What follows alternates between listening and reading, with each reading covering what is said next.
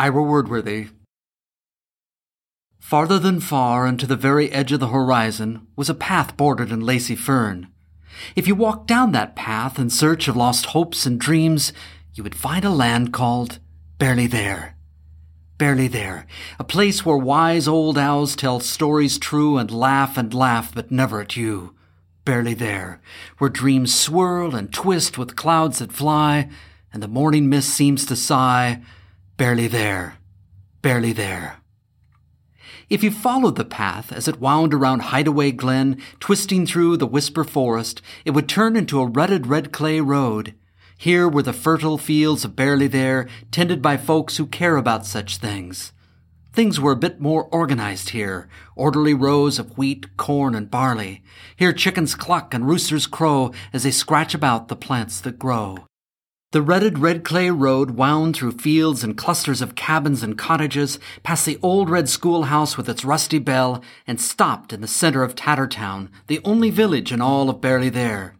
It was here, too, that the only general store stood, Wordworthy's Feed, Seed, and Mercantile. 3 worn, rickety steps up, and you would be on the porch where barrels and wooden boxes of seeds became chairs and benches on lazy afternoons.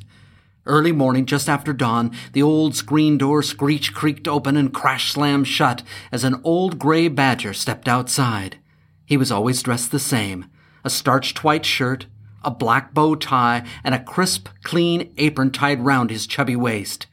His name was Ira Wordworthy, the proprietor, the owner, if you would, of the Mercantile, who swept his porch with a broom of hazel hay as the sun came up to greet the day. The inside of the store was odd indeed. All the goods seemed to be slightly jumbled and all mixed up. Oh yes, the vegetables were stacked neatly together, and rolled ropes of snaggy twine hung tidily from rafter pegs. All was neat, nice, and natty, just like Ira's starched shirt, but odd just the same. For you see, large cans of paint were on shelves with large cans of baked beans, and boxes of dried soup were mixed with boxes of soap. There didn't seem to be any rhyme nor reason for the way Wordworthy inventoried his goods.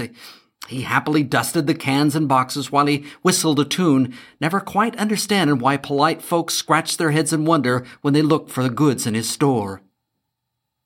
But Wordworthy's Feed, Seed, and Mercantile was more than just a store. It was the meeting place, the center of all social activity in the land of Barely There. It was where frumpy farmers could stand around and talk into the wind about the weather and other wonders. It was here, too, that the children of Barely There came after a long day at school to buy a soda or a sarsaparilla and to giggle about those growing-up things. They would buy their drinks and sometimes a persimmon or a plum and then sit on the foot-worn steps and read a book from the library. It was strange, but Ira didn't like the children sitting around on his steps reading. He didn't mind them drinking a pop or eating a plum, but it just plain irritated him why they pulled out their books and started to read. Why can't those kids just take their books and go flip those pages someplace else? He would grumble as he dusted rows of this and that.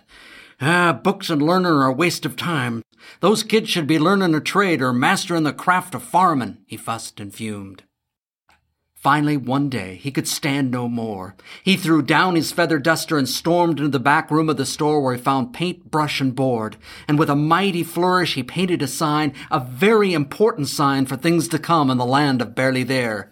He worked for the longest of time, and finally, with a bit of paint painted on his nose and eyeglasses, he whistled in satisfaction as he stood back and looked at his handiwork.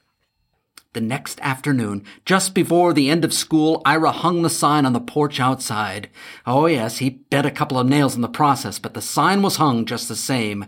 And when the school bell rang, the children, as was their wont, rushed to Wordworthy's store to buy their tasty afternoon treats. Ira watched, arms crossed, tapping a heavy furry foot on the porch. The children looked at him, looked curiously at the sign, and then dashed inside. One by one, as Ira glared, they grabbed and paid for their goodies. Then they zipped back down the steps and ran off to the park to read a bit and munch a bunch. Satisfied that the sign had done its duty, the crotchety old storekeeper went back inside. Well, the last of the children to leave the store was a shy little raccoon whose name was Rita. The screen door slammed as she stepped outside with an apple in her hand. She found a warm, sunny spot on the steps, and there she sat down to read not just one book, but 2.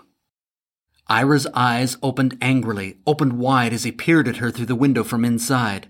There she was, first standing, now sitting below his fresh new sign. Obviously, Rita was pretending she didn't see it. "That girl must be blind as a bat," raged Ira as he stormed out through the screen door. He stood there, tapping his foot as he loudly cleared his throat. He muttered, "Maybe you didn't see the sign." Oh, yes, Mr. Wordworthy, sir," she answered very respectfully.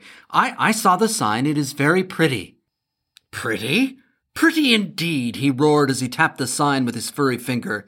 "This pretty sign boldly states, 'All children of the younger persuasion are not to litter, or loiter, or lie around here reading books on these premises.'